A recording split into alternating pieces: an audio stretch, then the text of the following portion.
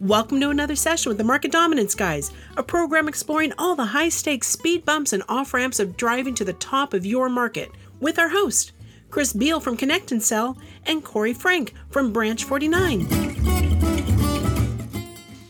In this episode, Chris Beal, CEO of Connect and Sell, discusses various challenges faced by B2B sales leaders in the modern business landscape. With Corey Frank, CEO of Branch 49, absent from the co-host chair, Chris invited ChatGPT to take a seat. He started by introducing the idea of asking ChatGPT about challenges in B2B sales. He touches on the challenge of coaching sales reps, particularly their first failure points in conversations. He explains how technology, such as the one developed by Symbol.ai, can help identify these first failure points and support reps in improving their performance. Chris stresses that addressing these challenges requires a combination of strategic thinking, technological proficiency, people management skills, and deep industry understanding. Join us for this episode of Market Dominance Guys, Thriving in Market Turbulence, Tech Tango, and Global Jigs.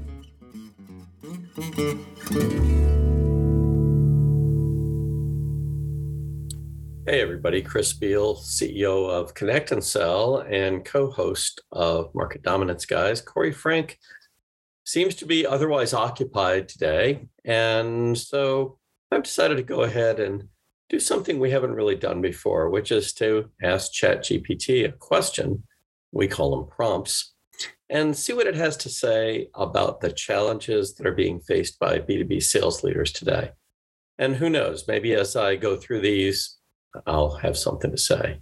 I just got primed for all of this by a wonderful lunch with Dan Nordale, who is the Chief Revenue Officer over at Symbol.ai. And he and I were talking about one of the challenges, which is coaching, and specifically the challenge of coaching first failure.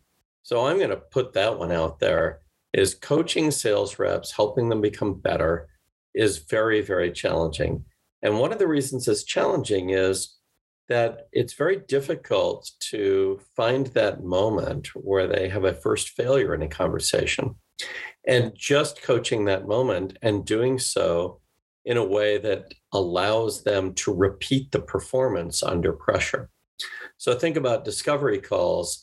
If we were to coach a discovery call and point out, hey, the first point where you actually failed, where you came up short, was about 37 seconds in. And the issue is that you went ahead and plowed forward into the value that your solution provides without having the least idea of whether the other person has made that transition from their initial emotional state, which is apprehension, to some other emotional state that might be suitable and supportive for them to listen to what it is you have to say as an expert. So we were talking about that and how the technology that they use at Symbol could help with that because it listens to conversations and shows that first failure rate if you choose to have it do that. But then how long before they get to repeat the performance? You know, if I'm teaching somebody how to serve in pickleball, for instance, well, I can have them serve and then I can note their first failure point, the place where they could try something different. And they could try another serve. It's just a matter of hitting the ball again. But in discovery calls, our next opportunity might be tomorrow, or it might be later in the week. And so that's even in a good case, right? So how do we get that situation set up where we not only can provide feedback as to the first failure, but we can actually have the person perform again? And by the way, perform under pressure. And so that's very difficult. Now here at Connect and Sell, we have the ability to help folks have lots and lots of conversations. And so, you know, these are not discovery calls. These are first conversations. We call them ambush calls or cold calls, whatever you want to call them. And we have an opportunity to coach that first failure point and then have them go right back in the batter's box and try again. And within 2 or 3 minutes, there they are, another shot at trying out the first 7 seconds of that conversation to see if they can get trust. So that's one of the things Dan and I were talking about. And the technology that they have developed at Symbol.ai is particularly suited to supporting that kind of, hey, find out where the rep needs help. And by the way, why first failure point? Why not get all of the failure points? Well, it's pretty simple. The first failure point is generally the root cause of the second, the third, the fourth, the fifth, and so on. That is, it's not that the rep needs different technique later. They just need to avoid screwing up earlier. And this is true of almost everything in the world of what I'll call ballistic athletic activity. That is, if you're doing something, throwing a ball, hitting a golf ball, you watch Ted Lasso, you're taking a pass downfield and you're catching it with your foot or your chest and getting that ball under control. These things are happening pretty fast. And if you screw up part of it, instead of taking that ball with your chest and stopping it, it bounces off of you. Now it's going upfield. Well, your next failure is going to be because you failed on the first task, the first subtask, that first moment. So in stuff like cold calling, especially, when you fail in the first 3, 4, 5 seconds, you're playing catch up in a game that you literally cannot win at that point. There's no way to recover. So you may as well take that failure, take that input, and use that input in order to attempt to perform again. At some point, you're likely to actually nail it.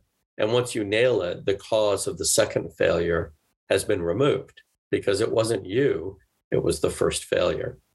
But let's go into the list that's given to us by ChatGPT. I love how we can just ask ChatGPT a question and get an answer. I call it my faithful dog. It just goes ahead and gives it a shot. So I asked, what are the top 10 challenges facing B2B sales leaders? Now, ChatGPT normally talks about how it's back in 2021 in September, and it doesn't know very much anymore, but it didn't give that warning to this particular prompt. It just started right in after saying that it would give me a list. So here's number 1 in the list. Adapting to technological change. With the rise of artificial intelligence, big data, and other technologies, sales leaders must continuously adapt their strategies and tools to remain competitive. I think this is both true and false. True in the sense that things do change. You've got to keep up. False in the sense that what's really underlying sales and sales success, and therefore some of the things sales leaders should be considering, are the following 2 things. 1, as a sales leader, are you supporting your sales reps to be able to execute in the circumstances in which they find themselves? That could be actually in a sale. They're working with the customer, trying to understand a problem, trying to put forth a solution, trying to negotiate a transaction, trying to work through the complexities of the buyer's buying process, or trying to get approval internally in their own firm for getting what they need, the investment from their company in the form of maybe discounts or extra help in order to get this particular deal across the finish line. So all of those kinds of things are not actually technological in nature. They're rather ancient, and they have to do with how human beings work, and particularly how they make transitions from one dominant emotion to another one. If you think about sales in general, sales is the process of helping someone else on an emotional journey make the move from a dominant initial emotion to one where they can consider the possibility that you, your company, your solution might be worth exploring further, and then making a decision together to take that next step. So that emotional journey doesn't have a lot to do with technological change, except to the degree that folks' emotions can be triggered by technological change because it might scare them or make them feel inadequate or feel like they don't know what they're doing, or in fact, they might not know what they're doing, right? Try to use ChatGPT without a little experience doing prompt engineering, and you'll find yourself at sea fairly quickly, but a little bit of experience goes a long ways. 2, understanding customer needs. B2B sales typically involve complex solutions, and understanding the precise needs and pain points of each business customer can be challenging. That is simply a universal truth. That's not just now, that's forever. And the primary reason we don't understand customers' needs is we're too concerned with our own need to get a deal done, get a transaction done. And for some of us, it's venal enough to get a commission or keep our job. So it's really difficult to take a stance and take the actions to understand customer needs when we're too busy paying attention to our own needs. Complexity is not our enemy. Complexity is inevitable. Customers have complex needs because there's a lot of moving parts to almost any business. We don't understand those moving parts in advance, even if we are experts in some element of doing something about them, fixing them, so to speak, or making them work better.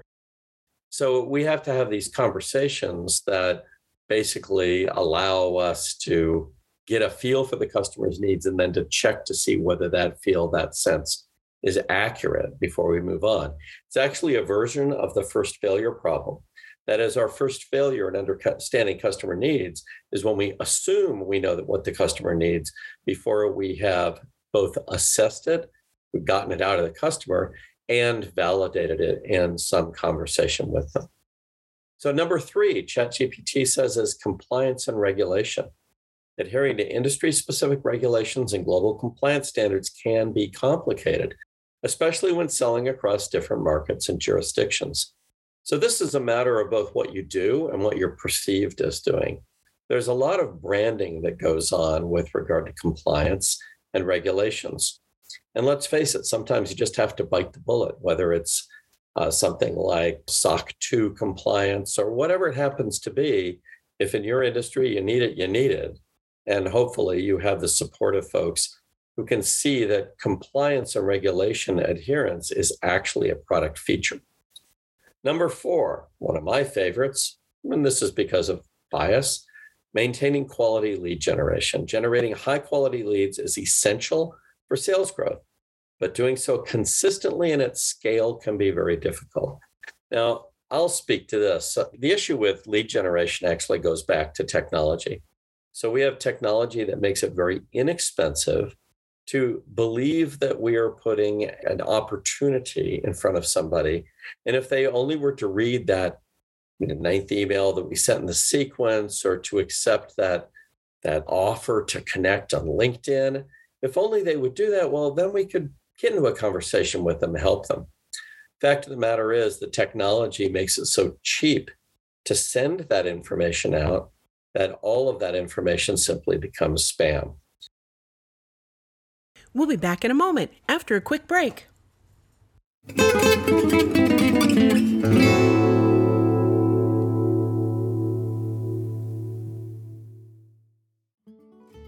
Connect and Sell. Welcome to the end of dialing as you know it. Connect and Sell's patented technology loads your best sales folks up with 8 to 10 times more live qualified conversations every day.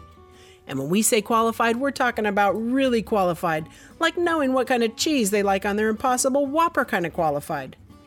Learn more at connectandsell.com. And we're back with Corey and Chris. This is where there's an irony built in to the entire world of lead generation. We need to do it at scale, not at arbitrary scale, by the way. We don't have the ability to consume an indefinite or infinite number of leads. We need to pay attention to quality. That's targeting, really. We need to assess timing, which we can only do in conversations. I don't care what anybody says about high intent. That's something people talk about, like, we can tell your intent from your internet behavior. Well, I can tell your intent and you can tell mine in a conversation much more effectively. And we need to do so with scarcity as our friend.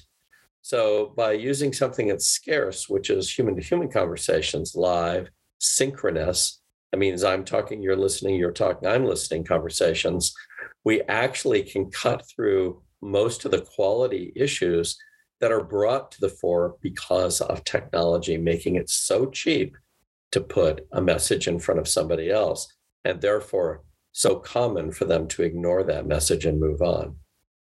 Then we have my wife, Helen Fanucci's favorite, managing sales team performance. As some of you know, she's written a book called Love Your Team, a survival guide for sales managers in a hybrid world. And her point is pretty simple. As the manager, you're not the performer. Your sales team members are the performers. Are you supporting them in a way that allows them to perform? And that means in their professional world, but also in their life and in their emotional world. So ChatGPT says, training, motivating, and maintaining a high-performing sales team requires significant time and resources, dealing with varying performance levels and ensuring alignment with company goals is a constant challenge. It sure is. Now, training's fairly straightforward, except we don't know if it sticks. Most of the time it doesn't. Motivating is actually mostly a matter of supporting and getting out of the way and helping where it makes more sense for you to be the actor than for them to be the actor. That is recognizing they have limits. Can you pitch in? One thing Helen does is she takes notes at meetings where her reps are presenting. Why? Because then they can focus on their presentation, and she is actually getting a deep view, a real-time view, and for herself, a motivated view of what it is that they're trying to achieve in the presentation. And between the two of them, they have something to talk about afterwards. And maintaining a high-performing sales team actually means dealing with change. We sometimes act as though employees who are working with us as our colleagues, maybe reporting to us, are living what I might call a flat life. That is, it's always the same the next day.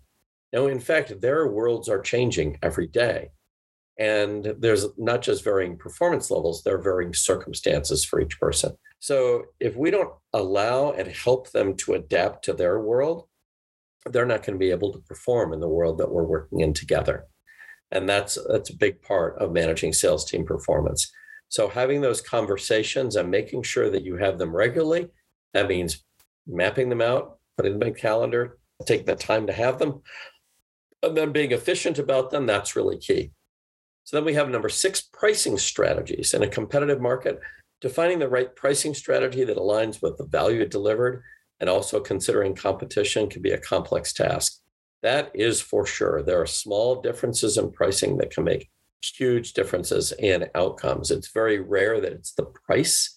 It's often the perception of what this particular offering delivers value-wise compared to others and how it compares to what folks have paid in the past. So there's actually a disadvantage sometimes in being an incumbent. Your own future pricing is tied to your past pricing. That's fantastic in one way, but it can be a problem when a disruptive market entrant shows up and says, hey, I'm going to use price as a weapon. I'll price at 1/3 of your price and offer something that is almost as good. And being able to respond to that in a way that works, especially when you have a big customer base, is very, very challenging. 7, long sales cycles. B2B sales often involve lengthy decision-making processes, necessitating persistent follow-up and a long-term strategy. So persistent follow-up is actually fairly easy. Talk to people until they're ready to buy. So when you look at this dynamic, this is what Market Dominance Guys is all about as a podcast. The dynamic is 1/12 of your market is in market right now in this quarter. 11/12 is out in the future. Why? Because the replacement cycle for B2B products is about 3 years.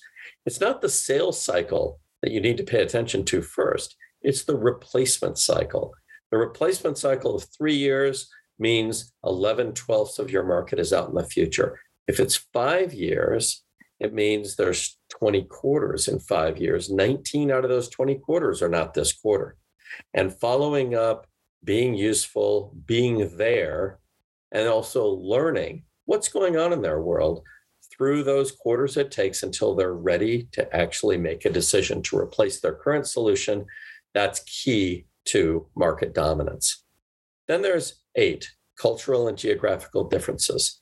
Navigating cultural nuances and understanding different business practices across regions can be perplexing, particularly for organizations that operate globally. Yes, yes, and yes. And it can come down to a single word. Do you know what the word revert means? It depends. Revert means go back to what you were like, but in some cultures it means get back to somebody. It means reply. So even knowing those nuances is absolutely crucial. And then there are many, many more. There's, of course, the question of male and female diversity.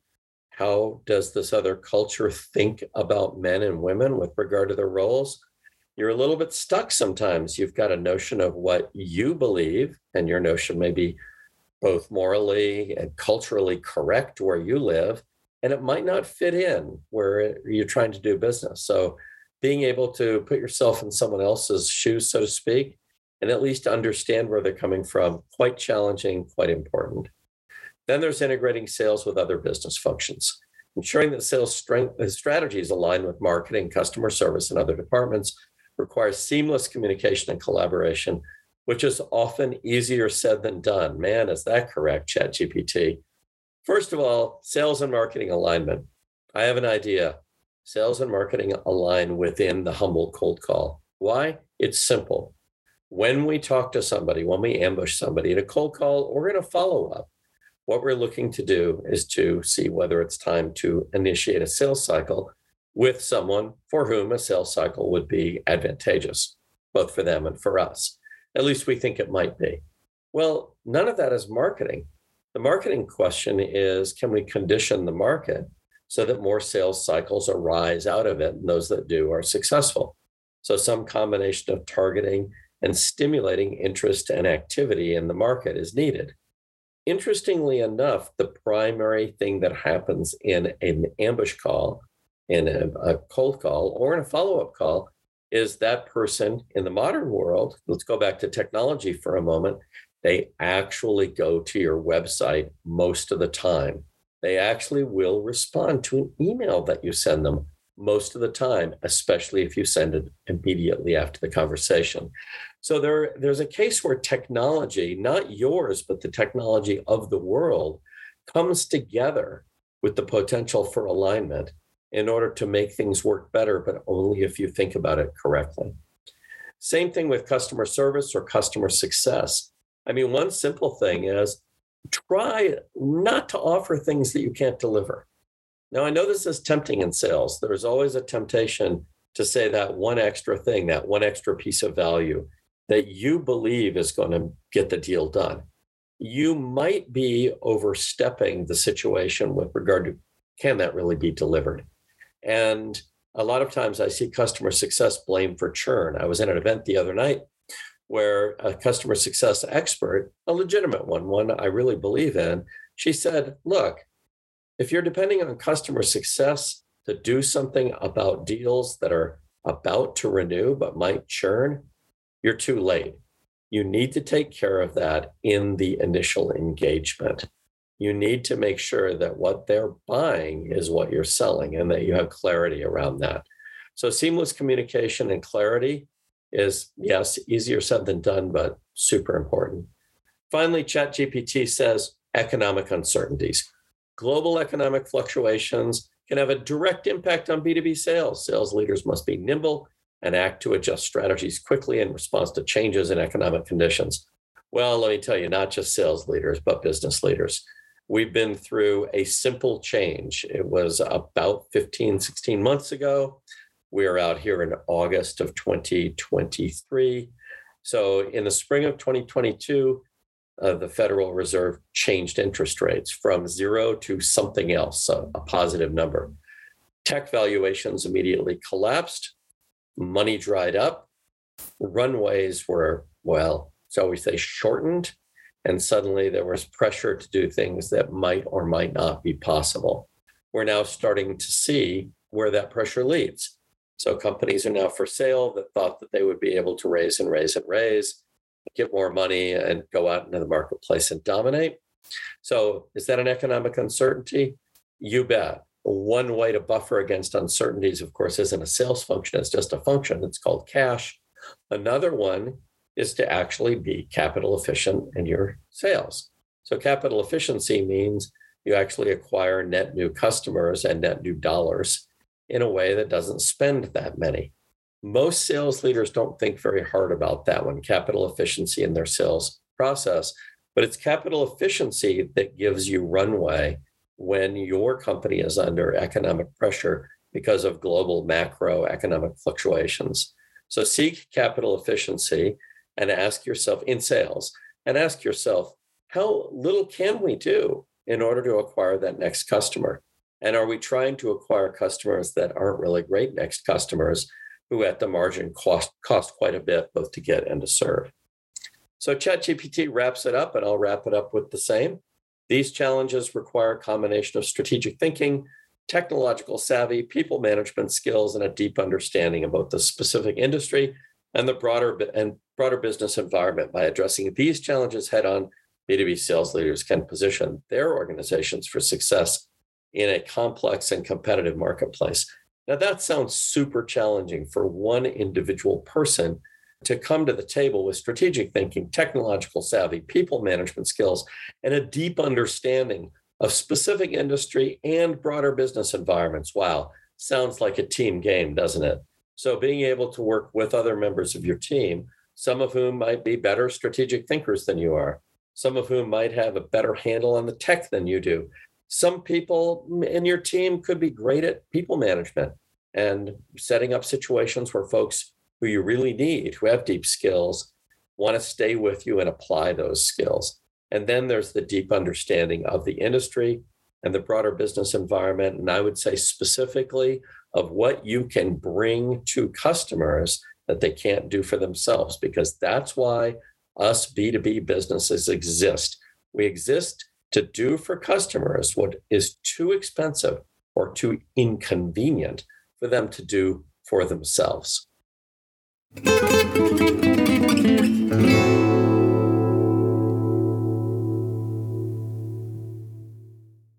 Selling a big idea to a skeptical customer, investor, or partner is one of the hardest jobs in business. So when it's time to really go big, you need to use an uncommon methodology to gain attention, frame your thoughts, and employ a successful sequencing that is fresh enough to convince others that your ideas will truly change their world. From crafting just the right cold call screenplays to curating and mapping the ideal call list for your entire TAM, Branch 49's modern and innovative sales toolbox offers a guiding hand to ambitious organizations in their quest to reach market dominance. Learn more at branch49.com. Never miss an episode. Go to any of your favorite podcast venues and search for Market Dominance Guys, or go to marketdominanceguys.com and subscribe.